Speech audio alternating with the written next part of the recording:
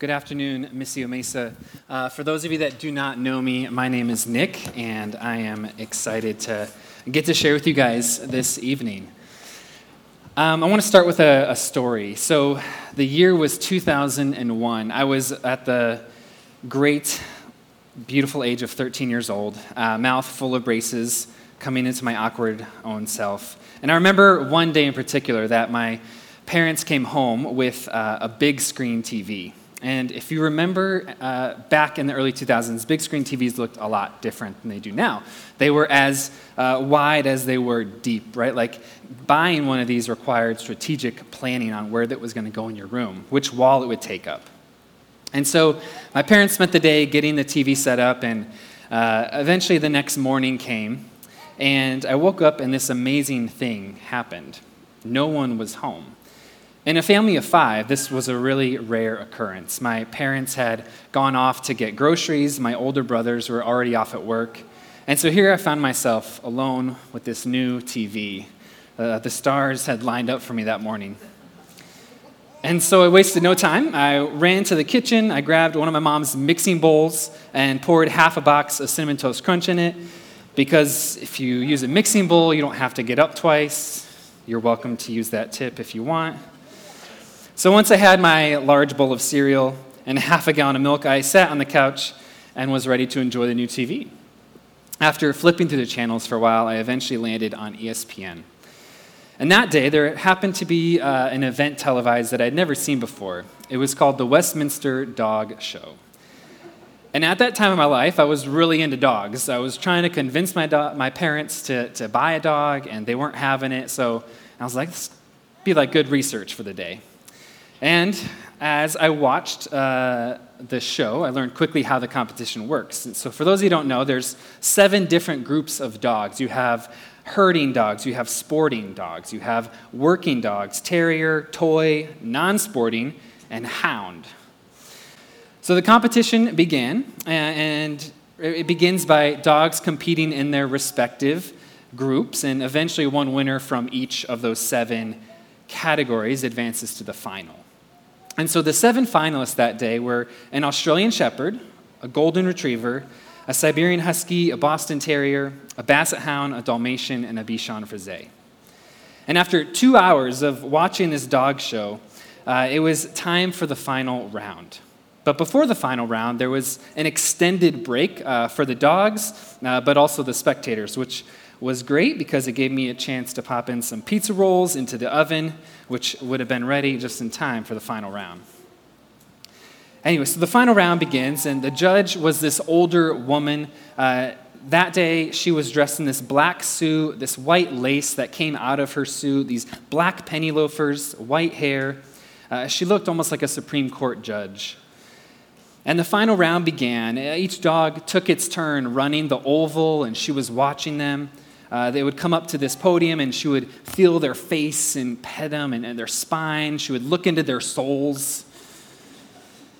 And after each dog had its turn in front of the judge, she walked to this table in the middle of the oval, and she filled out the paper, she closed it, she signed it, and then she took one more lap just to keep the dogs and owners in suspense, and then she pointed to the winner. That day, this was the winner of the 2001 Westminster Dog Show. The dog's name is Special Times Just Right. Also goes by JR for short. I spent 3 hours that day watching this dog show. I consumed a stupid amount of calories and time watching these dogs run in an oval, and I felt extremely disappointed at the outcome.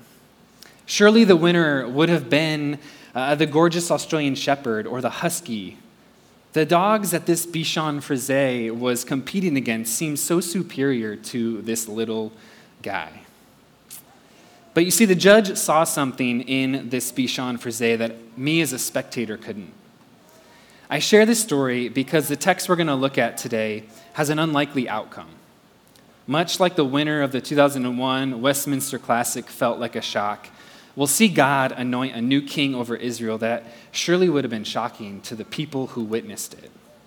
And so Emily read 1 Samuel 16. If you want to flip in your Bibles, we'll be there. verses 1 through 13. But just to sort of recap where we've been, our story today picks up in a time when Israel is transitioning from being ruled by judges to being ruled by kings. See, Israel, at this time, they looked around at the other nations and they saw that they had kings. And so they came to this man named Samuel, their priest, and they asked him, Samuel, look, those nations with kings, like that looks pretty dope. We want a king. Can you do that for us? And so Samuel goes to God and he's like, God, Israel wants a king. What should I do? And eventually God tells Samuel to let Israel have a king. And so Israel chooses Saul to become their first king. See, Saul was a man who looked like a king. He looked like someone that would protect Israel and keep them safe. But eventually things go sideways, and Saul does not lead Israel back to God. And so chapter 16 of 1 Samuel opens up with Samuel mourning. He was mourning over the choice of Saul being king. And God comes to him and says, Samuel, how long are you going to mourn? I need you to get up and go to Bethlehem, and you're going to anoint a new king. And Samuel responds in fear, right? Which was understandable, because to anoint a new king while Saul was already on the throne would have ensured death for Samuel. He was committing an act of treason by going and anointing a new king.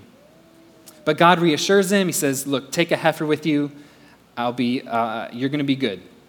So Samuel goes to Jesse's house in Bethlehem to anoint a new king. And he arrives and invites Jesse and his sons to his sacrifice.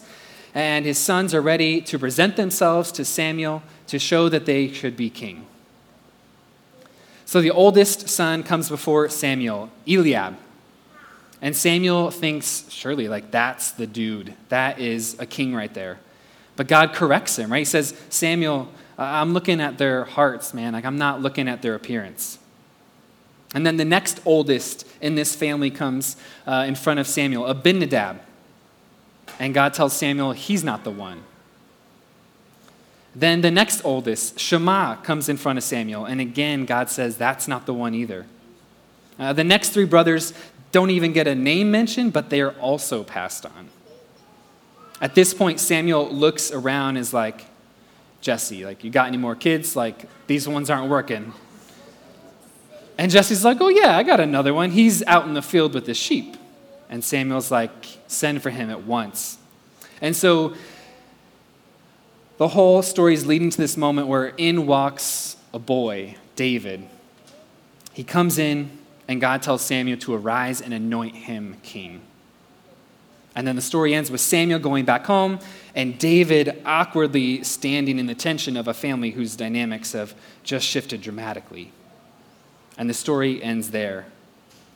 See, David is anointed king over Israel in this living room, yet there's no crowd, there's no fanfare, there's no big announcement.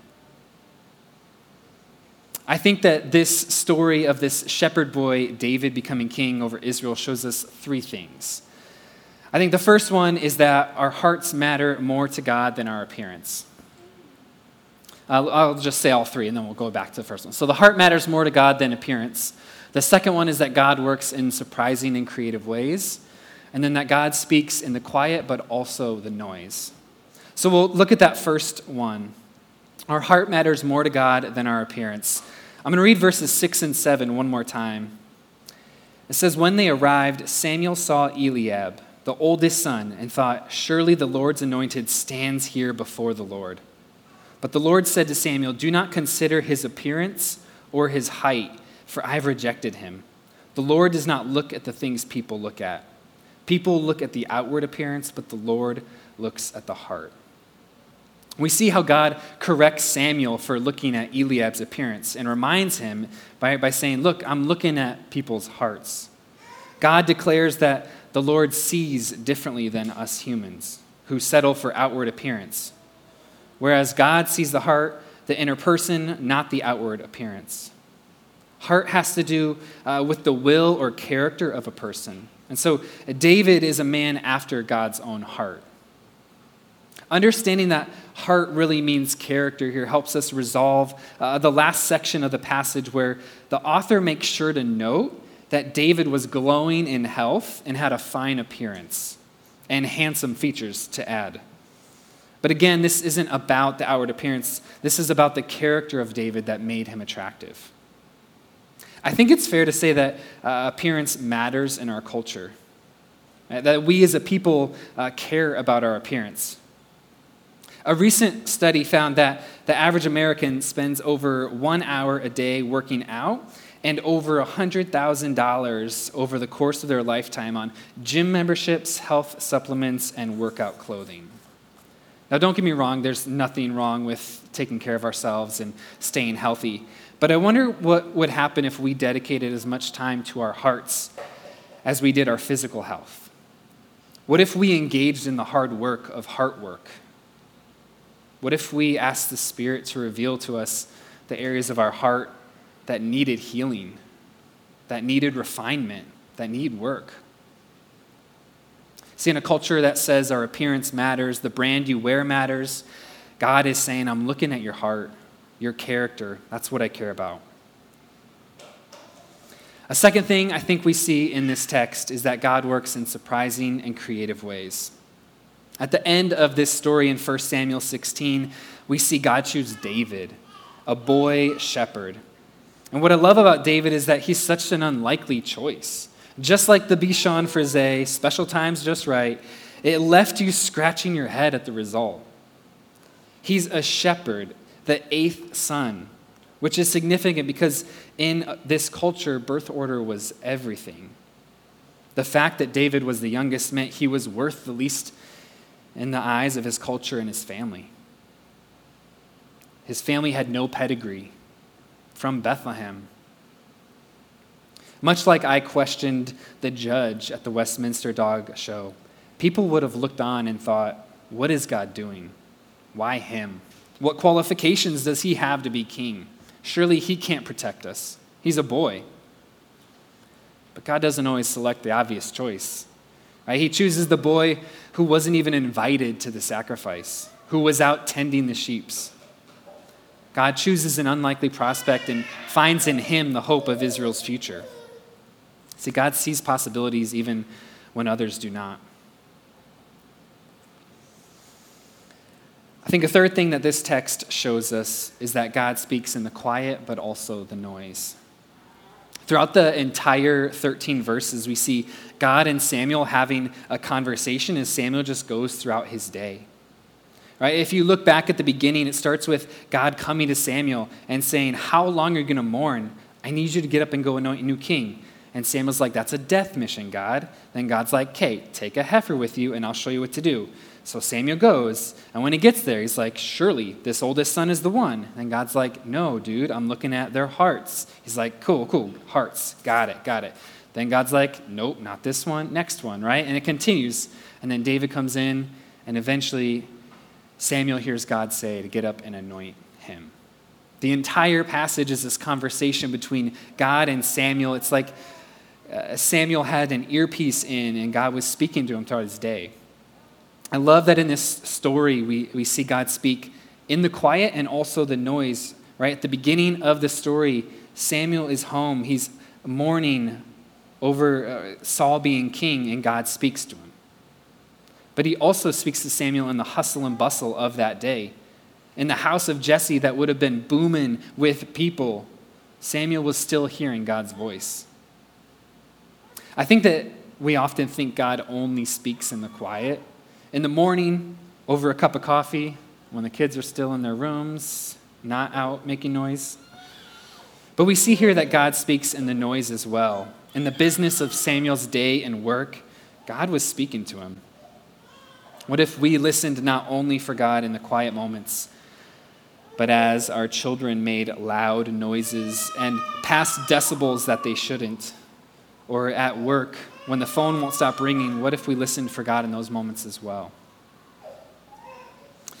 So while this text shows us these three things, I want to give you a chance to turn and talk in small groups. You can already see the question there. Which one of these three is sticking out to you and why? I'll give you a few minutes to turn and talk, and then we'll come back and we'll keep going here. So while those three things are found in this text and are important and are true, this text is much bigger than just those three things. Which begs the question, right, why does this story matter? You see, this text is ultimately pointing to something bigger than a shepherd boy becoming king. This text is pointing to Jesus. You see, David was a foretaste of the true king to come. David would give the people of Israel a taste of what living under the forever king Jesus would be like. David was setting the stage for Jesus. I want to read from Isaiah chapter 9 from the Message for you. For a child has been born for us, the gift of a son for us. He'll take over the running of the world. His names will be Amazing Counselor, Strong God, Eternal Father, Prince of Wholeness. His ruling authority will grow, and there'll be no limits to the wholeness he brings. He'll rule from the historic David throne over the promised kingdom. He'll put that kingdom on a firm footing and keep it going. With fair dealing and right living, beginning now and lasting always, the zeal of God of the angel armies will do all this. See, these verses in Isaiah show us that that Jesus would come after David, that David would play an important role in leading Israel, but you see, David was not the Messiah. David was unlike Saul, which is important because before David, Israel's experience of what a king was much different than what they would experience under David. Under David's kingship, they would experience a king who would humble himself, who would have radical trust in God, who would not have any outward features marking him as a king, who wouldn't shove his way into power. He was unlike Saul for Israel. A few years ago, my wife and I had the opportunity to travel to Italy, that thing called travel, right, before COVID. And out of all the things I remember about that trip, one of the strongest memories I have is the food in Italy. There was a meal in particular that I remember really well. We were sitting in this piazza in Rome. There was a farmer's market kind of going on in the middle, and we were at a restaurant off to the side. And we ordered an appetizer and a main course. And our appetizer was bruschetta. And so it was toast. If you're hungry right now, this is probably going to be painful, so I'm sorry in advance. Toasted sourdough with diced up tomatoes, olive oil, garlic, and a little balsamic vinegar on top. It was delightful, to say the least. And then the main course came, and it was lasagna. Right, layers of noodles with ragu and ricotta cheese, Parmesan cheese grated on top to finish it off. So I remember this meal in particular because the appetizer and the main course worked together so beautifully. The bruschetta was delicious, but it wasn't filling. It made me excited for what was to come in the lasagna, the main course. And when the main course came, I was overwhelmed by how beautiful those two things worked together. Right? Both dishes had some similar ingredients, but were also extremely different. Much like the appetizer, David was giving Israel a taste of what was to come in Jesus, the main act of the meal. A good appetizer will excite you for what's to come. It will give you a taste of what is to come, but it won't completely fill you up. That's the main course's job, to fill us. See, David is extremely important in this story. In fact, it's hard to find another character in the Bible as important as David besides Jesus. He's instrumental in the story of God moving in his people. But this story is about a king coming who would do what David could not, finally make things right. So how does this story equip us as the church to faithfully take up our role in the story? There was a morning a couple months ago where I went to Pear, right, a local coffee shop just across the street. It was crisp out, and I ordered a vanilla latte, and I sat down that morning by myself enjoying my delicious vanilla latte. It was heavenly. And as I enjoyed it, I was reminded of the goodness of God's glory, like literally tasting it on my lips. And about halfway through my cup, I got a notification, and that notification was that another black body was on the ground after a traffic stop. Have you ever had a day where you've experienced a beautiful gift, but we're also reminded of the brokenness of this world? See, that morning I wrestled with knowing in my head that Jesus is king, but not really feeling like Jesus is king. And as we are a people living between the resurrected King Jesus and the restoration that is coming, we feel that tension that exists, right? In an hour or a day, we can feel heartache, but we can also feel joy, right? We can feel pain, but also healing. We can feel content, but also the need for more stuff. I want to read from Revelation 21 for you. If you're following along in your Bible, it's the first 7 verses. Revelation 21 says this: "Then I saw a new heaven and a new earth. For the first heaven and the first earth had passed away, and there was no longer any sea.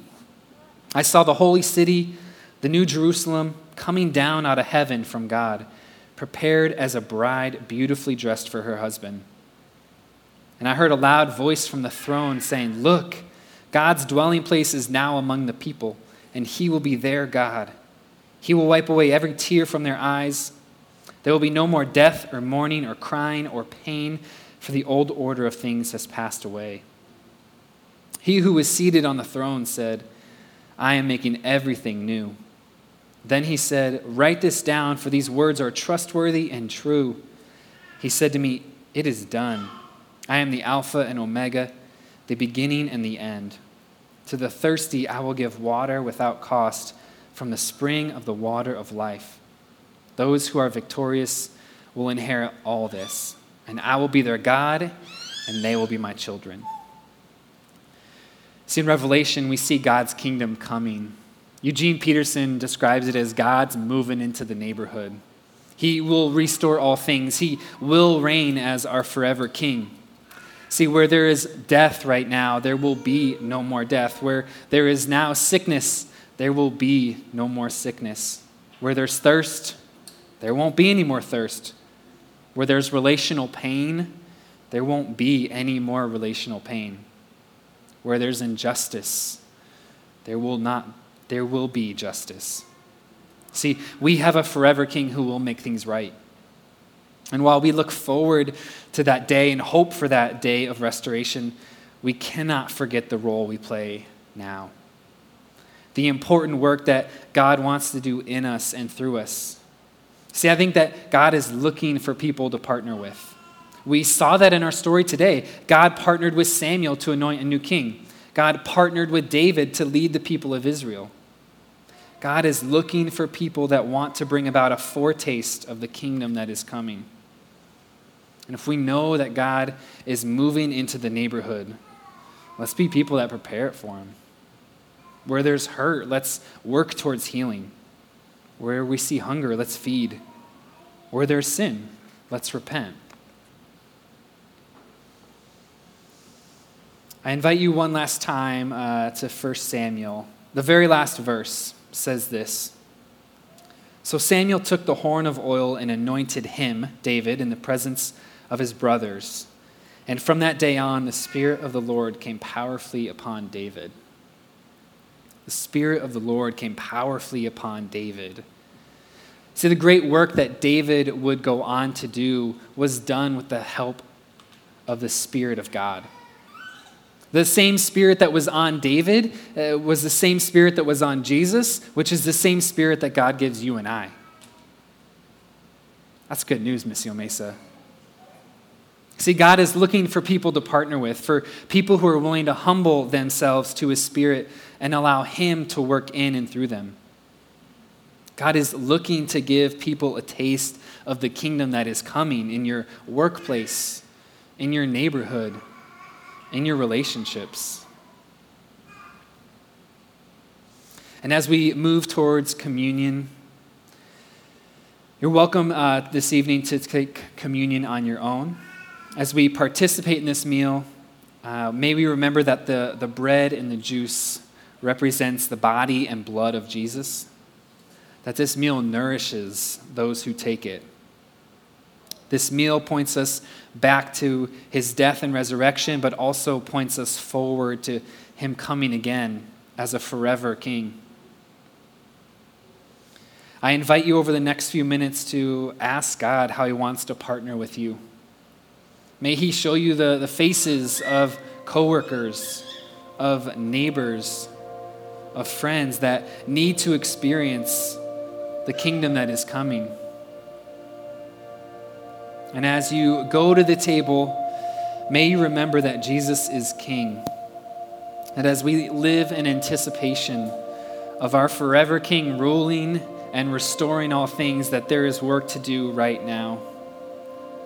That God wants to partner with you in the spaces that you occupy, and that the Holy Spirit will equip you for the work that he has for you.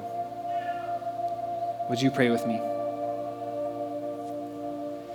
Father God, we thank you for your Son, Jesus, who died and rose again. We thank you that you are a king over all. We ask that you show us how you want to work through us, Lord. Help us to rely on your Spirit and not our own effort. And help us to be obedient to the things that you're calling us to do. Missio Mesa, welcome to the table.